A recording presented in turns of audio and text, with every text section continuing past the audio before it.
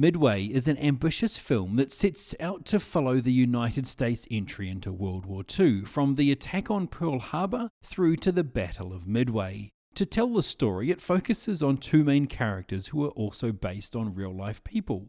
There's Ed Skrein playing Dick Best, a pilot on the USS Enterprise, and Patrick Wilson playing an intelligence officer named Edwin Layton.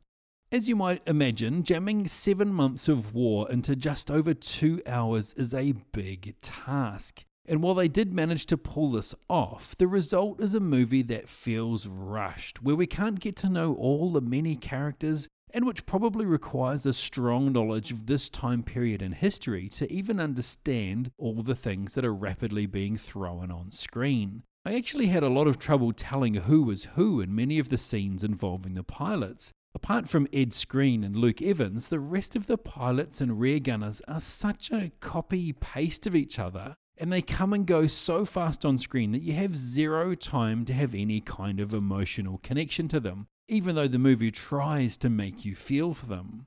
For a lead actor, Skrein is very wooden and uninspiring, and I don't think he has shoulders big enough to carry his part of the film. Then, as if the 10,000-mile-an-hour story's not bad enough, this movie relies very heavily on visual effects. Apart from close-ups, everything you see that involves a ship or a plane is entirely CGI, and it is woefully bad 99% of the time. I've used the PlayStation analogy a lot, and this, sadly, is another example. I feel like if they'd cut back the story to not cover so many fights and battles, there could have been a lot less visual effects shots. And with less shots to create and render, perhaps those remaining would have come out looking more realistic. As it is, it really takes you out of the movie. The planes move like they're weightless and defy the laws of physics. The explosions look like they were made in After Effects. And each scene on a ship has that horrible green screen glow about it.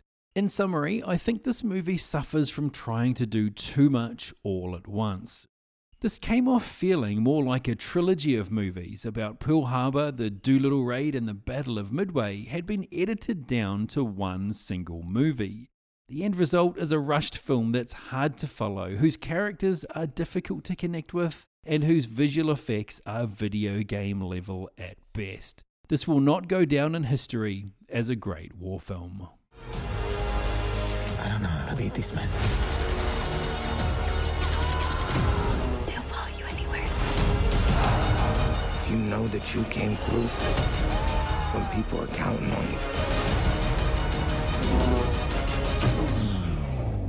you'll be able to face anything.